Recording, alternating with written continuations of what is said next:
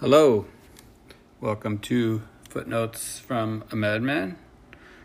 I am your host, Robert Wallace. Today is June 14th, and we are recording episode 55. The last episode that I did, we did the moneyest, and I got a really good response from that. So I'm going to do it one more time. So today we're going to just read through some moneyest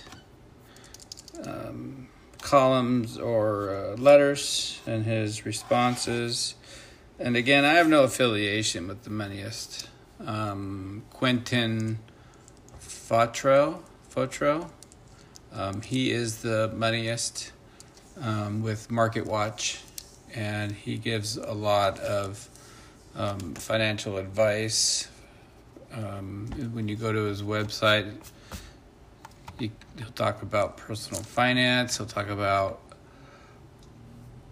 spending and saving, retirement, real estate, credit cards. So pretty much any life money questions you have.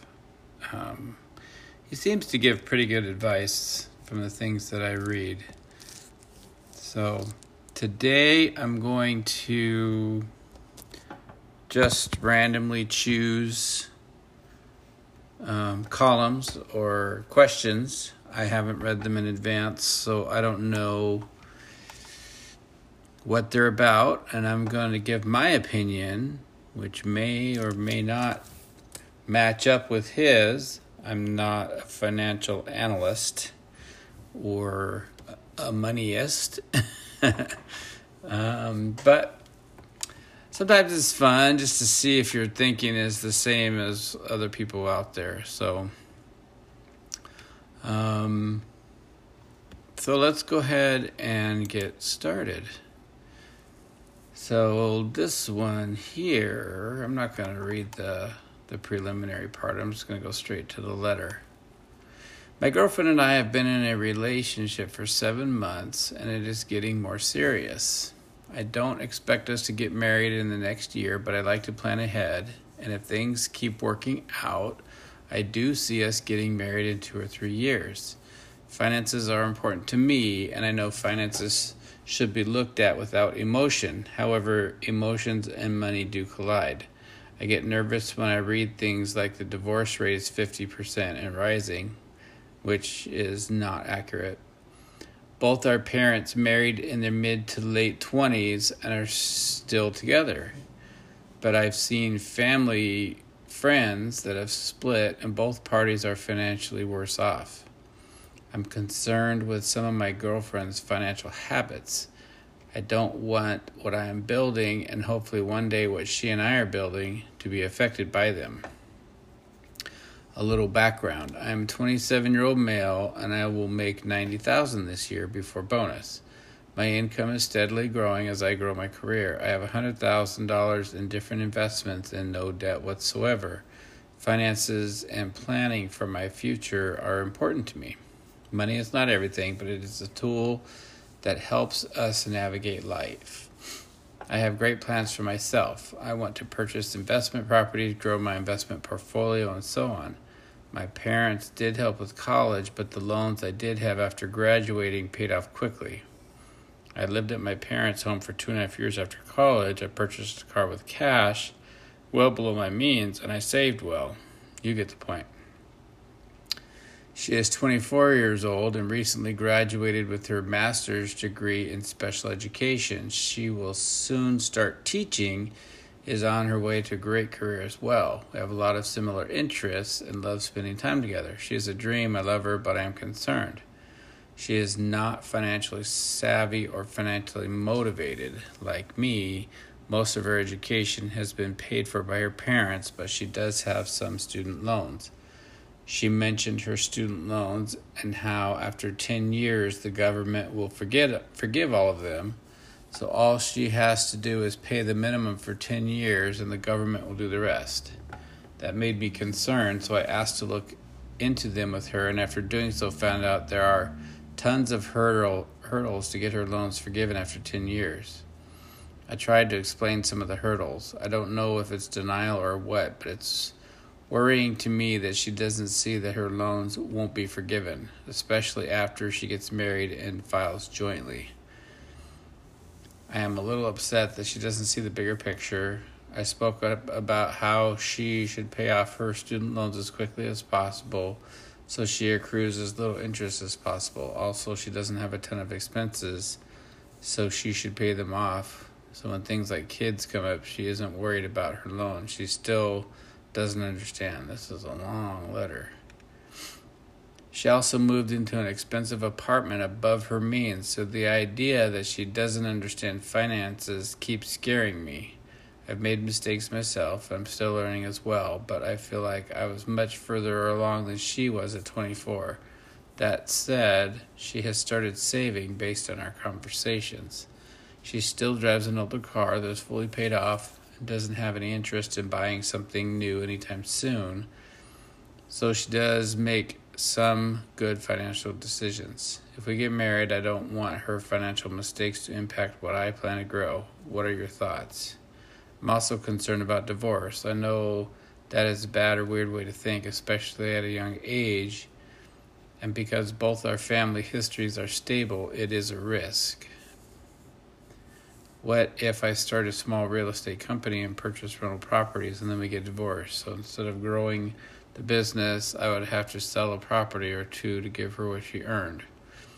Or could I end up selling my houses and start from scratch? Okay, I'm done with this. It's just goes on about the divorce and how nervous he is. So here's my thought. He's 27 and she's 24. He makes a lot more money than she does. And being a special ed teacher, she's not going to make that much money. They do great work. They are wonderful people. They are committed, but they do not make very much money. She's probably going to make $40,000, maybe $50,000. So he's going to make double her every year. So he needs to come to grips with the fact that he's always going to make more money than her. He might have financial ambitions that she doesn't have and may never have. So right off the bat, he might need to consider doing a prenup. It can always be amended later on, but if he's so worried about divorce now, he might need to have a prenup. So here's my take on the 50% divorce rate. It appears statistically that people, I'll say mainstream media and whatever, they'll grab information and just post it out there, and they sensationalize things. So if you have, let's go with some simple numbers. If you have 10,000 people get married in 2021, and you have 5,000 people get divorced in 2021, then they simply state that the divorce rate is 50%. And that's wholly not accurate. It just happens to be the number of people who got married and the number of people who got divorced. They aren't related together. You would have to go back. If you wanted to know what the divorce rate is, you'd have to go back and really pull in true information. So you would have to say, of the people that got married in 2010, how many of them are still married or how many got divorced? And that's how you would figure out statistically what your divorce rate is for 2010, for the people that got married in 2010. If at any time throughout the history of their marriage they got divorced and that ends up being 50%, then okay, you could say that the divorce rate for 2010 is 50%. But simply just grabbing numbers out of the air, I mean, that's what they're going to end up doing, is they're going to say in 2022, 10,000 people got married and 10,000 people got divorced. And guess what? that makes divorce 100%. That doesn't make any fucking sense, and that's where they're heading. And it's a ridiculous way of throwing out frivolous information that makes people nervous for no reason. Anyway, let's go down here with her student loans. He's right. She's not going to get him forgiven, and he's not going to get her to understand it. And she's going to understand it in 10 years when it doesn't happen. Or she may not even understand it then. So, and then her apartment, she's living above her means.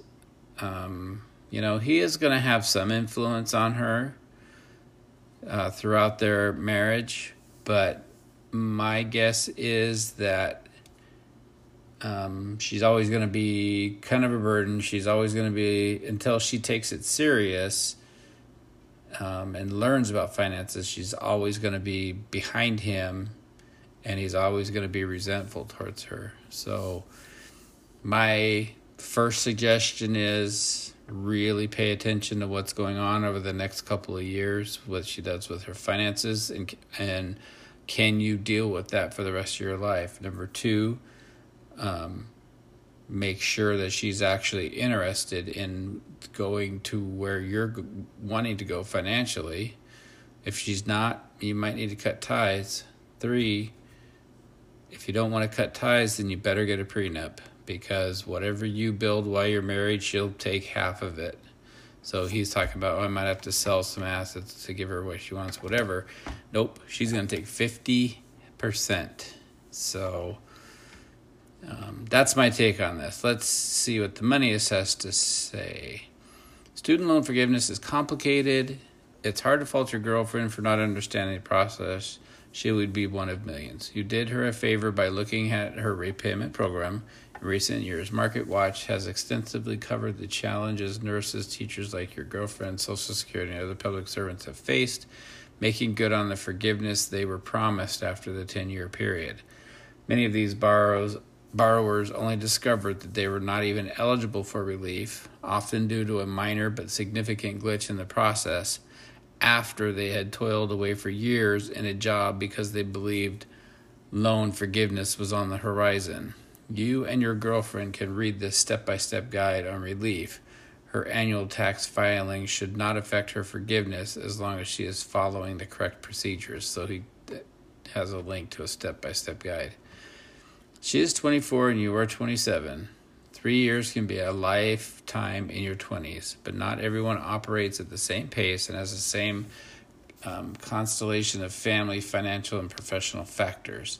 There's a line, and not a thin one, frankly, between helping a friend or partner manage their finances and expecting them to be somebody you're not or someone as we are. We all have quirks, qualities, and things about us that others would love to change. So I'm not exactly sure what part of that meant, but that's okay. But what can you do that would be constructive? You could see a financial planner together and talk about your shared beliefs and values and financial goals. That's a good idea. Where you want to be when you're 30 or 35 and what changes you would both have to make in order to get there. If you take this journey with her as opposed to telling her what she's doing wrong, it will be a happier experience and will create a smoother template for other decisions you make that impact each other. As for your plans to get married and your fears about getting divorced, take a leaf out of your organizational playbook. Take one vow and contract signing at a time. You have only been together 7 months. Marriage is a contract, kind of business contract, so you should get to know each other a lot better before going into the matrimonial business together. As with any new enterprise, there's an element of risk involved. In business, you have insurance policies. In marriage, you can agree to sign a prenuptial agreement. You take out of the marriage what you brought in it, for example, and you can also outline who is responsible for debts and how property you co-own should be divided. You acknowledge a lot of fears and concerns, and that's fine, but be mindful about imposing those concerns on others because it could eventually trickle into every aspect of your life. I'm happy you pointed out her qualities. If she has followed a career in special education, she must have wonderful qualities: compassion, humor, discipline, and emotional strength. If you are the preacher teacher and your girlfriend is if you are the teacher preacher and your girlfriend wife is always the one who isn't doing things perfectly, you may need that prenup sooner than you have both bargained for. Just be careful that your girlfriend does not become a human receptacle for your anxieties. She may have some of her own that you would like to express and hopefully dispel, that she would like to express. Well, okay, so he did touch on the prenup. I didn't think about the financial advisor. I think that's pretty good. So, all right, let's see. I went on a date with a great guy last week. We both ordered salads and entrees at a famous restaurant in Los Angeles. It was an exciting venue to meet someone for the first time. I kept my eyes peeled for bold-faced names. Believe me when I say restaurant dates have been replaced by awkward walks in the park and coffee dates at Starbucks in recent years, so it was nice to actually get dressed up and have something to look forward to. But, yes, there's a but. He ordered 2 glasses of wine, which cost $18 each. He had a Chardonnay with his salad and a Cabernet with his main course. I don't drink during the week and was happy to drink tap water, but I make no judgment about anybody who does choose to have a few drinks, especially on a first date. His beverages added $36 to the bill, and I waited for him to say, I'll get the tip, or you don't have to pay for your alcohol, or even, would you like me to take the wine off and pay for it separately? He did not do any of those things, including tax and tip. That probably added over $20 to my bill. I paid my half of the bill. Should I have spoken up? Is it okay to ask someone else to pay for your alcohol? So, I don't believe it didn't state it in the body of the letter, so I have to go back and read. So I had a date with a great guy. I didn't drink, but his wine added $36 to our bill. We split the check evenly. Should I have spoken up? So he added $36 worth of alcohol to the bill and then split the bill evenly.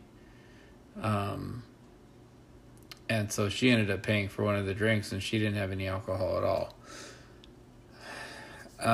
So here's the thing. It's a first date. Quite honestly, he shouldn't have done that. I mean, I think that's bullshit. It's rude. If you're going to split, in my opinion, if you're going to split a check, split it how you ordered. If she ordered a hamburger and fries and a Coke or water, that's what she pays for. And he ordered a salad, or it says they both had a salad and an entree. So it sounds to me like they were fairly even, but just split it how you ordered. Just look at what you ordered and you pay for that plus your 18 or 20% tip, and the other person does the same. It's just simpler that way. Splitting it dead down the middle, somebody's always going to end up paying more than what they got. I don't believe in that. I hate that when people are like, oh, let's collect money and go get a pizza, and you throw in $10 or $12 and you get one piece, and somebody else put in $4 and they got 2 pieces, and it's like it doesn't make it's not right. It's really it isn't the way it's supposed to be, but it always happens that way. Or when one person's holding the check and goes, oh, and there's 8 of us, and they go, oh, the check's $160, let's just split it 8. I go, nope, absolutely not, because I'm going to end up paying $50 for my $20 meal. So that's just not how it's going to go down. I always ask to see, and I put in what I bought, and then I give my 20%. So that's what should have happened. And I think while she should have spoken up right away, she should just go out with him again. And if he suggests the same thing and she hasn't had any alcohol, she simply states, you know what? When we go out, if I don't have any alcohol, I would appreciate it if you would cover your alcohol. Or, let's split the bill by what we ordered. Sometime when we go out and I have alcohol with you, I'd be happy to split it evenly. But if he's drinking and she's not, she should definitely speak up. All right, let's see. So he says, I'll break this down into two parts: Chardonnay manners and Cabernet dreams. Let's start with the Chardonnay manners. You did what you believed to be correct. You weighed up the $36, excluding tips and taxes, and figured it wasn't worth making a fuss, given that you liked this guy and had a nice time. But it leaves a hangover, ironically, given that you didn't have any alcohol, and residual resentment over what you perceive to be his lack of consideration, definitely. Go on a second date, and if you see a pattern of penny pinching, show him the door to the wine cellar. Now on to the Cabernet dreams. What should he have done? If he were writing to this column, I would say offer to pay for the beverages, and if she refuses, tip 20%, ensure that your date does not add a tip. He did not do that. Yes, it's a bit rich to expect someone to pay for your drinks. 1 glass of wine, I would let it slide. 2 glasses of wine, I'd be on the fence just like you. 3 glasses of wine, I'd say, I'm not paying for your wine, Buster, and I'd say it with a smile. As an aside, if your date invited you for dinner and chose the restaurant, it's generally accepted that he should at least offer to pay. There was a survey conducted of 300,000 people, said 63% of men said they should absolutely pay on a first date, while only 46% of women agreed men should pay. In other words, it's nice to offer, but you can also decline and insist on going Dutch, preferably without paying for his alcohol.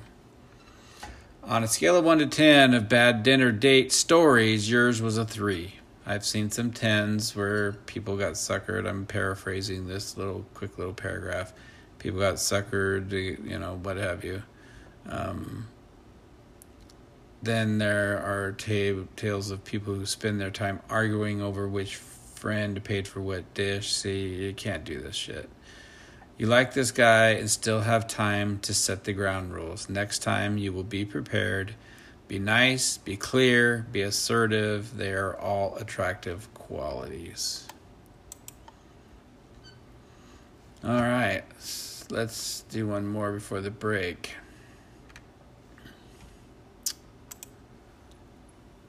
I received a $130,000 inheritance from my mother. My husband says it's mine to spend. What should I do with it, and why do I feel so guilty? So I have to read that part because apparently the last one didn't have it in the body of their letter. My dilemma involves a small inheritance that I have recently received upon my mother's passing. It's about $130,000. I need advice about what to do with it. $130,000 is not a small inheritance. A little background. My husband has been very diligent about our retirement savings over the years, and although we might not be considered wealthy, we are comfortable and have a secure future. This is due to his military career and years of government service, which will result in 2 annuities, and this is before Social Security, which neither of us plan on taking until 67. He also has a 401k, a Roth IRA, and participates in the government thrift savings plan. Wow. The bottom line is that our retirement is quite secure, and the addition of this inheritance will not make or break it. However, it could do something wonderful for me, which would allow me to quit working. I have traveled the world supporting his military and government career, and because of that, I have had to reinvent myself for whatever job I was able to get at each station. I've been a willing participant, but this hasn't really been my choice.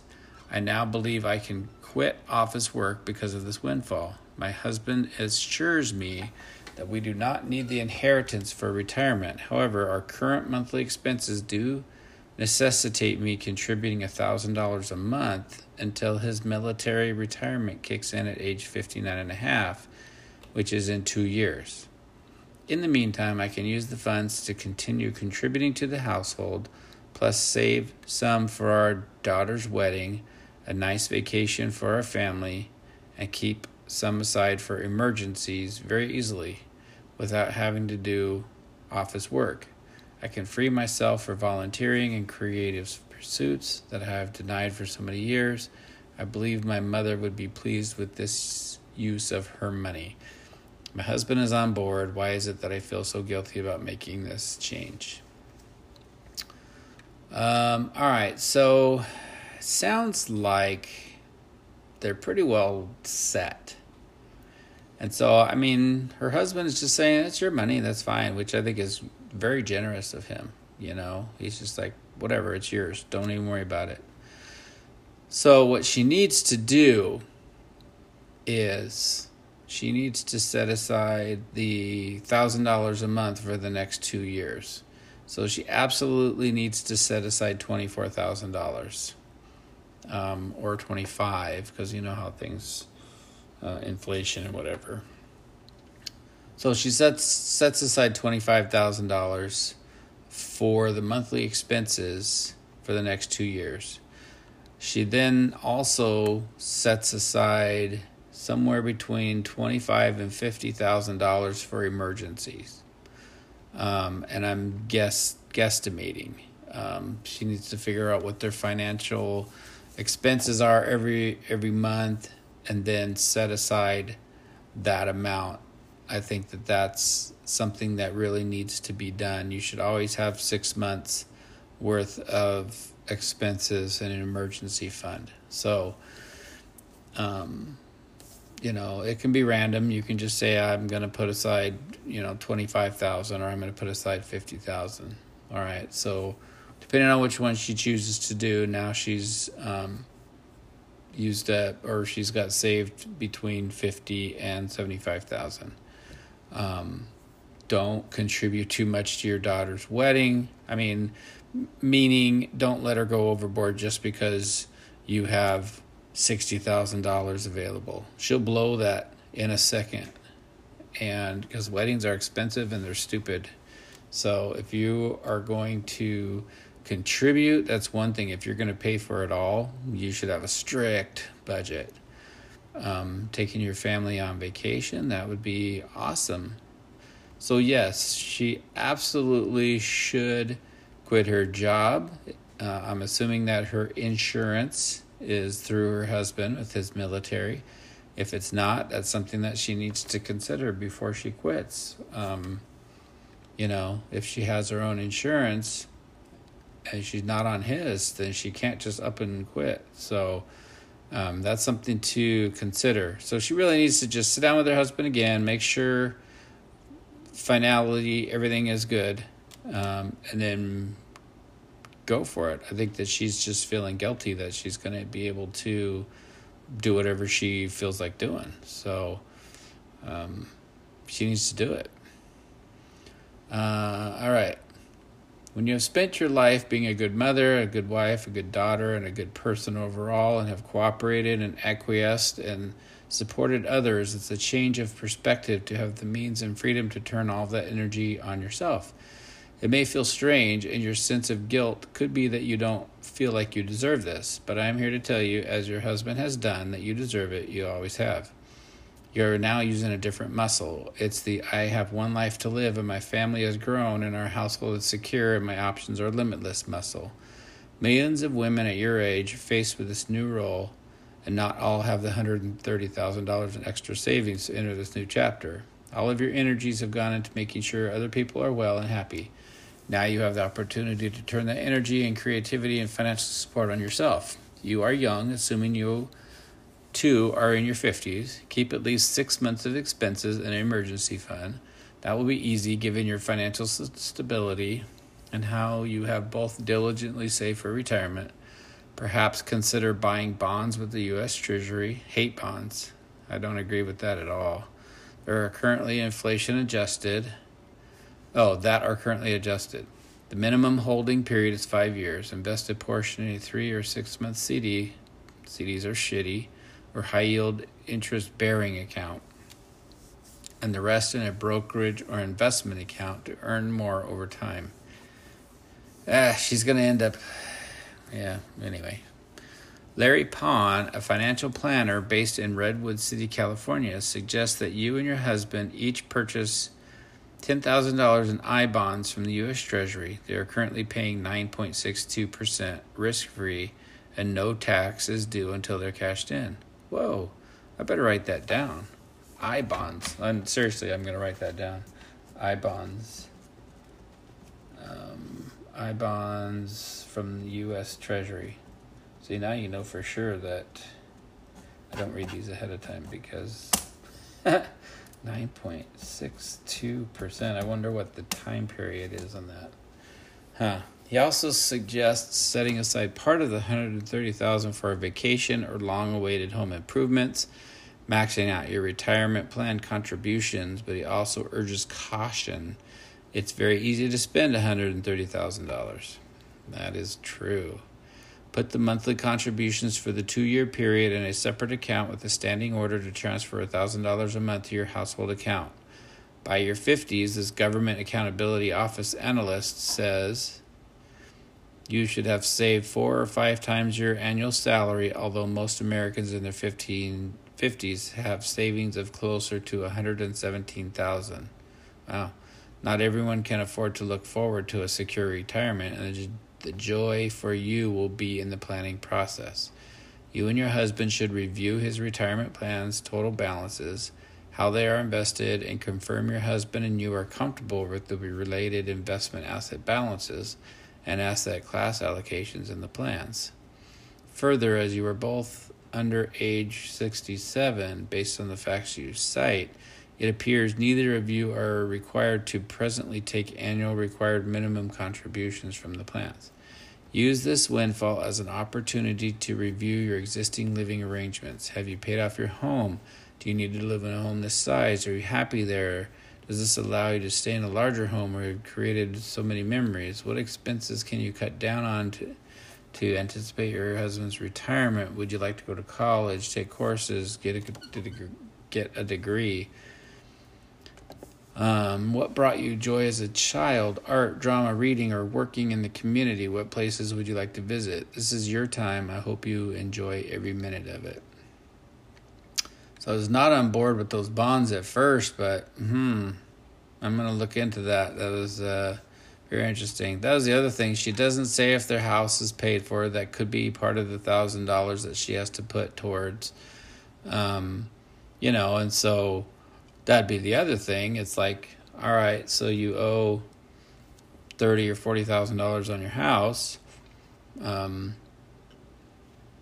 Maybe you just take the $30,000 or $40,000 and pay off the house, and that's now you don't have to do $1,000 a month. You just move on. That'd be something great for your husband as well. You both get to share in on the money. So, all right, I-bonds, the U.S. Treasury. Look into it. All right, let's take a 10-second break.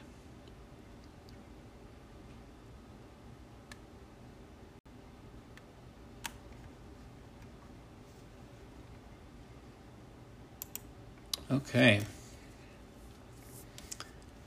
Let's go on to our next one here. I'm a 53-year-old single man with very little savings. I want to take out a 30-year mortgage, but pay it off in 7 years. Is that possible? Sure. I guess it depends on the amount of money you make, but let's see what he says here. I am a 53-year-old single man with very little in savings. I paid off all my credit card debt a couple of years ago. I have now decided to purchase a home. My rent has increased to the point where it is almost as much as a mortgage, and that is why I'm purchasing a home. I'm trying to pay off the mortgage as quickly as possible. My credit union credit card allows me to make a balance transfer of 0% financing with no fee once a year.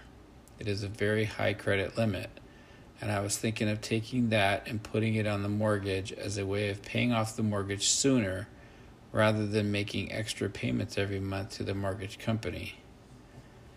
If I do it this way, I can pay off the card during the year and save a lot of interest on the mortgage. My calculations for paying a weekly principal payment means the house could be paid off in less than 7 years. I believe it would be a little better with making a large upfront payment. Just wanted to know your thoughts on this matter. Here are my figures.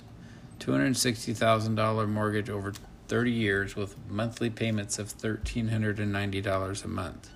If I pay an extra $2,500 a month, I can pay it off in about 7 years, but paying $25,000 once a year may be a little faster. All right, you don't ever use a credit card to pay off a mortgage, man, because if you miss... So he can do a balance transfer of 0% financing with no fee once a year. But here's the rub. I mean, has a very high credit limit, but he doesn't even mention what is the interest rate on that credit card. So I was thinking of taking that and putting it on the mortgage as a way of paying off the mortgage sooner. So he's going to have a 3% loan on a mortgage, and he's going to have a 22% loan on his credit card, and he'd rather pay towards his credit card than his mortgage.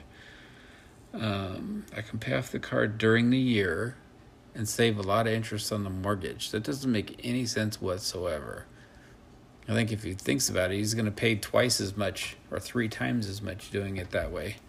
I think that's a hideous idea. Buy the house, I get it, that rent is as much as mortgage. I absolutely understand that. He doesn't have much in savings. He really needs to put more down. He should probably wait another year and save up more of a down payment. He says very little in savings. That doesn't tell you what.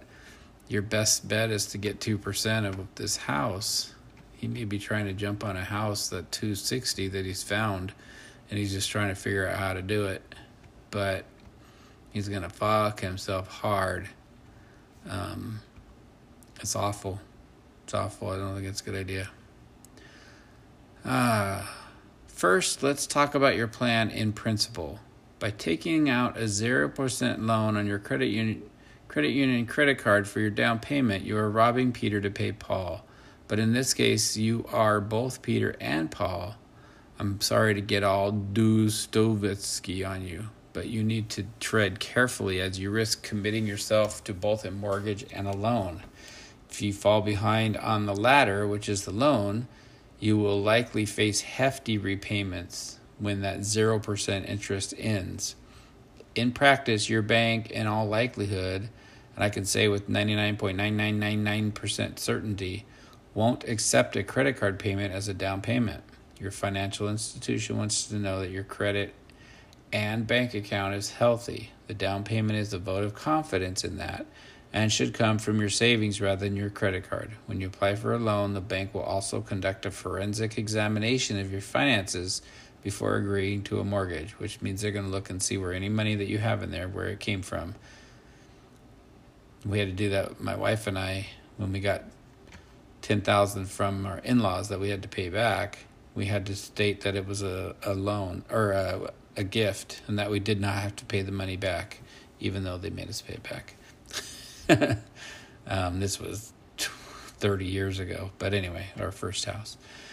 I'm not the only one to sound warning bells. Dangerous curves ahead, says David Waltzer, a New York-based bankruptcy lawyer. What happens when you are late with just one payment and that zero interest rate jumps up to 18%? What happens when you have another rough period and can't pay off the card on time? Even if you make all the payments perfectly on time, this credit card companies do a regular review of your credit. Credit card companies also have a lot of small print. You plan to transfer a low balance debt to another low balance card, but what happens when that new low interest offer never arrives? Now you're unable to make a credit card payment and you will struggle with the mortgage as well. I have filed tens of thousands of bankruptcies in New York and New Jersey. Many of them were for people who tried to do what you are describing. Your base monthly repayments look slightly optimistic. Talk to a financial advisor about your goals and your reason for becoming a homeowner. The big missing piece here is your salary, and to a lesser extent, the prospect of an inheritance. Please seek the advice of an advisor before jumping in. Lay your finances, your hopes, and your dreams bare, especially where you would like to be when you reach retirement age and where you see yourself working beyond the traditional retirement age. I fully support your wish to buy a home. Let's say you work for another 15 to 20 years. You will not only have gained the equity in your home with your monthly mortgage payments, but your home will also presumably or very likely have risen in value over that time, giving you more options should you wish to cash out and move to a smaller home. With inflation and hopefully a higher salary, you may also find that your mortgage payments become manageable. You're 53. You don't have to pay this loan off in 7 years. And you don't need to rack up extra debt. If your mortgage servicer allows it, paying off a regular amount on your mortgage, given that you are simultaneously paying off interest, can be more effective than an annual lump sum. For those who can afford to pay extra, both are good ideas as long as you ensure you have necessities such as an emergency fund. If the goal is to pay down the mortgage faster, ask your mortgage lender if you're able to make additional principal-only payments and if there are any prepayment penalties. A principal-only payment would help save on interest and allow you to pay off your mortgage early. If allowed, you can increase your monthly payment or make larger annual lump sum payments directly to the mortgage company. Waltzer is more circumspect on the benefits of the home ownership than I am. He warns that your mortgage interest rate could also exceed 5% if you have a low credit score. Home ownership costs are always more than expected. If you're purchasing a $260,000 house, I presume you will put 10% down, which is $26,000, which I don't know if he even said he has that.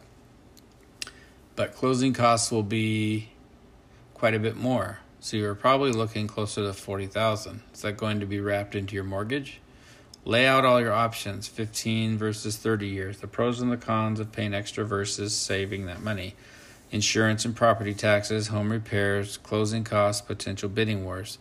The shorter the term, 15-year mortgage rather than a 30-year mortgage, the lower the interest payment.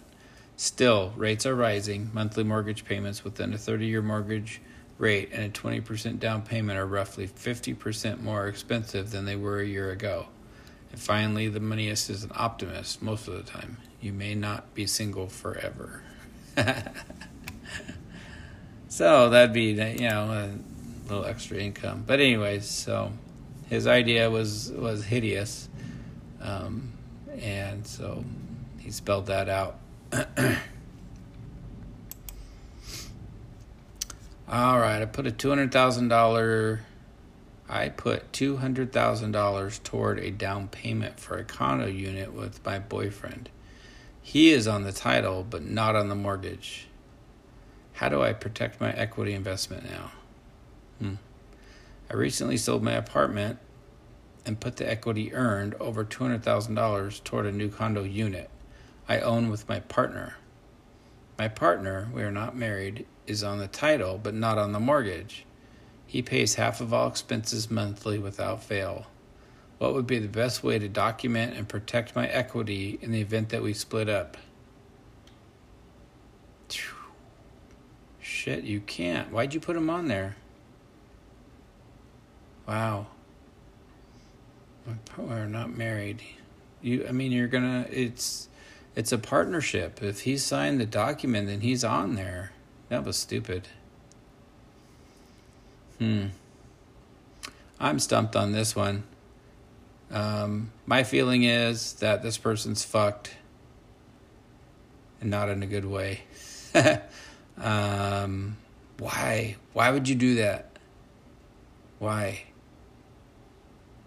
Put him on the mortgage so he's responsible for half of it, but you put in over 200,000. People. I think this person's fucked. All right, so let's see. File this under R for real estate or R for rural. If he's on the title, he should be on the mortgage. Creates an imbalance of power within the property ownership agreement. Not only have you invested $200,000, but you are shouldering all of the risk. If your relationship with this man sours and he walks away, you will be left to make the payments to avoid you losing your home and damaging your credit rating, not him. So she was going to buy it anyway. Or he. I don't know. This person doesn't really say if they're a man or a woman. What's more, if you pay the mortgage off, he will still be entitled to his 50% share of the property should you sell it. Bing, bing. It's a win-win for him. You also took $200,000 of your own money and commingled it in a shared asset. It's a cautionary tale and a textbook example of what to avoid when buying a property with a partner, particularly one whom you are not married. I'm assuming your partner had a lower salary and her credit rating, and for that reason you decided to put your own name on the mortgage. It's an unusual arrangement, but one that should, while your relationship is healthy and strong, be addressed. If you put him on the mortgage, you would have to refinance, and rates have likely risen since your purchase. A cohabitation agreement is a wise move for unmarried couples, especially those who own a home. It is a contract, a de facto prenuptial agreement. You both agree to the terms and conditions. What happens to the house if you split up or one of you predeceases the other? Do you sell the property and split the proceeds 50-50? Who, for instance, is your healthcare proxy? You should specify in that agreement that you both get back what you invested in the home if your boyfriend has not contributed to the down payment. You can frame the conversation about the cohabitation agreement around your living situation, include your position on the property you jointly own. As always, have an attorney review anything before you sign. I wish you many happy years together in your new home. Yeah, people, man, they screwed the pooch on that one. Not cool. All right, I've got one more here. I'm being taken advantage of my own husband. I pay all the bills and give the down payment for our house, and all he does is buy stuff and contribute it to his 401k. All right, I've been taken advantage of by my own husband. I've been married for almost 10 years. When my husband and I were first married, he convinced me to stop working after the first year or so, which I regret.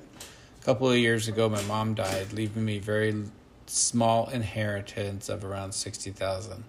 We decided to use some of this money to purchase a house. My husband and I both had negative lines on our credit reports, so I paid off everything. I told him to build credit. We'd likely need a few credit cards to make small purchases and payments on. He ignored me until a lender gave him the same advice, stating that I should be added to 2 of his cards as an authorized user so both of us could build credit. He did not follow his advice. We found a home that we loved, but he would not put me on the mortgage, saying my credit wasn't good enough. Yet I made the down payment, paid closing costs, paid for the actual move, paid the final bills at the old house, bought furniture for the new house, and supported us for the first 2 months. I also started working again, and I make almost as much as he does per year being self-employed. I continue to make the mortgage payments even though I am not on the loan, although I am on the title deed. As luck would have it, our home value has increased dramatically, so we decided to take out a small home equity loan for a couple of repairs. I went through my bank because they offered a fixed rate. They also refinanced my car and gave me a credit card with a $5,000 limit.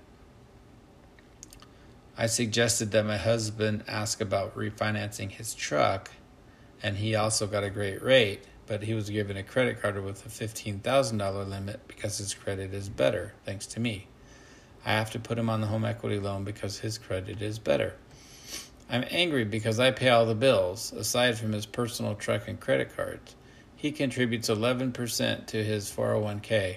I also have to pay $10,000 a year in income tax because of being self-employed, and he will only contribute $2,000 to that amount. I feel like I'm doing all the work and he's getting all the benefits. I asked him to pay the $180 electric bill. He refused because he only had $600. He then spent $100 on frivolous things for himself. I've told him that I feel there is a serious lack of balance. He says he put a down payment on my car, so I can't complain, but that is worlds less than what I pay. Am I in the wrong here? At 52, I feel like I should be able to have my own financial profile and benefit from my hard work instead of just boosting his credit and finances.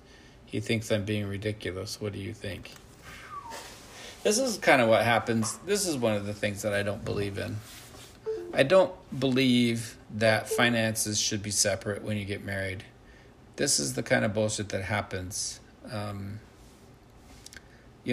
It's like this money is mine and I get to pay for it however I want, and that money is yours, and I don't know. That's how some people make it work. I think when you get married, you join everything gets together. So she buys the house, it's for both of them. He should be contributing.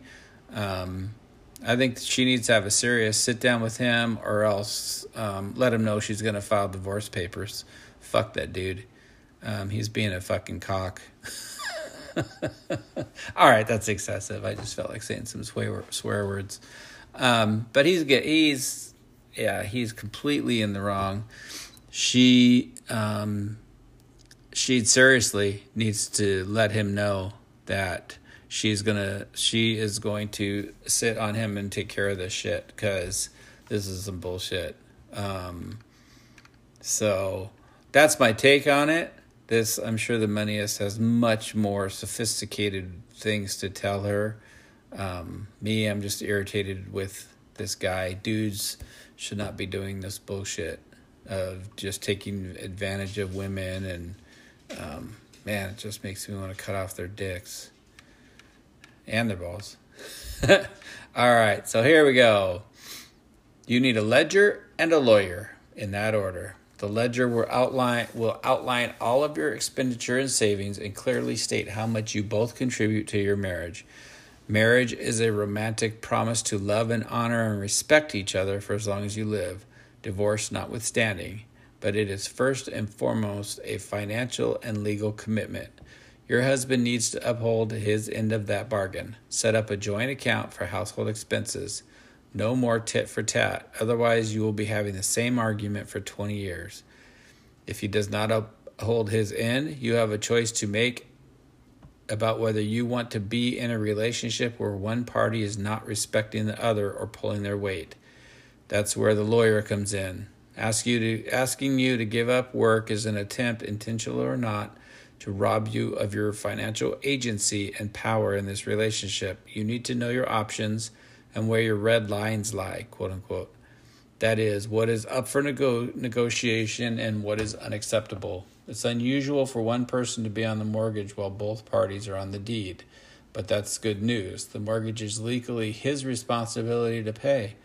However, it's in both your interests to make sure you don't default, both for your credit scores and obviously to avoid the bank foreclosing on your home. You want to avoid being on the mortgage and not being on the title deed. That would mean you would be responsible for the mortgage but not have an ownership stake in your house. So she's on the deed but not on the mortgage. So she's not on the hook for the loan, but she should pay it anyway. Wisconsin is a community property state, meaning that everything you earn during the marriage is divided equally should you divorce. Inheritance is typically not included in marital community property, even if you receive that inheritance during your marriage. In the event that you have another inheritance, it's best to keep that money separate. I'm guessing your husband would do just that. But you did what you believed to be the right decision for both of you at that time. You were a team after all. From what you say, your husband appears to appreciate the advice of experts, and it takes a push for him to see things from a different perspective. For that reason, you could also enlist a mediator or a financial counselor to go through your finances and your differences of opinion to help you reach an agreement so that you are not having the same conversation about who pays for what over cars, home, furniture, utilities, and groceries. You both bring in the same salary. You should be able to meet each other halfway. Interesting. So she's going to have to sit down with this dude and set him straight. I know a couple of marriages that they don't commingle their money, and they each have their own expenses and what have you. And it just seems so, I don't know. It seems like you're not 100% committed to the marriage. It's kind of weird. I don't know. Anyway, so, I mean, my wife and I, we put our money together, and we have discussions about what gets spent. But for the most part, we make the same amount of money. So we spend however, and we don't worry about it per se, you know what I mean? So anyways, we are at 55 minutes. I want to thank you all again for listening this week. I appreciate you all. And our next meeting will be in a week or two, and I'll have some new stuff to talk about. We won't do the moneyist again for a while. I enjoyed that time, and it seemed like everybody else did too. But I don't want to keep doing the same things. So, all right. Well, thank you so much for joining me this week, and take care.